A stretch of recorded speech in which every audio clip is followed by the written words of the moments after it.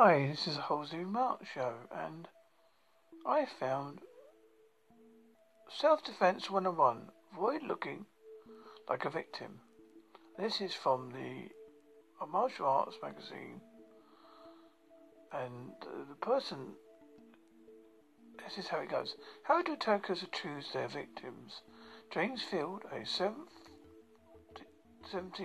degree black belt in Shotokan karate, has taught self-defense for 4 decades. During that time, he carefully studied how predators pick their prey.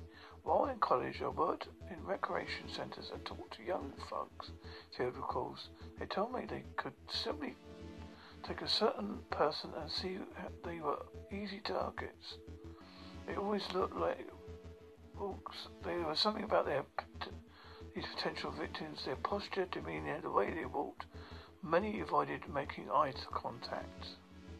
One way to prevent attack is to avoid looking like an easy victim. Walk with energy and self-confidence. James Field says, make brief eye contact with a person you encounter. Don't act aggressively and don't try to stare them down. Your body language often reveals whether you are a potential victim. Rest assured that the bad guys are watching you always. If your efforts to avoid conflicts fail and you must take physical action against someone, hit and run. If you strike an attacker, don't prolong the situation and exchange punches. End the fight quickly and leave. Ideally, when you are attacked, you react automatically. The further you go into Shotokan training, the more your techniques will become reactions. They become second nature to you. At junior level of training, you learn basics, but when you graduate to the upper level, you learn the reaction of application.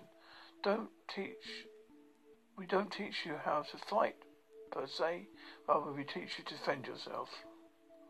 Be aware of the message your body sends to those around you. Like animals, human predators target those considered to be the weakest or most vulnerable. Attackers search for women who appear frightened, confused, or distracted. They look for women who walk with their heads down and their hands stuffed in their pockets.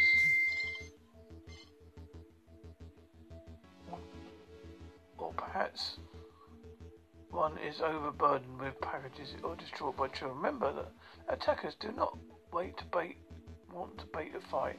They want an easy mark. By walking with confidence and awareness, looking round, keeping your head up and shoulders back, you will dramatically reduce the likelihood of becoming targeted in the first place. While it's impossible to prevent a true surprise attack, a street thug is rarely able to fulfill his plan consistently because of the requested levels of patience, skill, timing, and luck. However, many so-called surprise attacks work because of the inattentive nature of most people. Though true surprise attacks are relatively rare, the potential for them can be greatly reduced simply by remaining alert and aware. Pay attention to your surroundings. Career criminals are experts at picking good victims. By displaying a level of consciousness not usually found among the general public, you send a message that you are a hard target.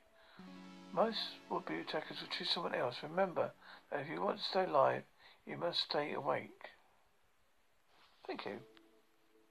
Hope you enjoyed.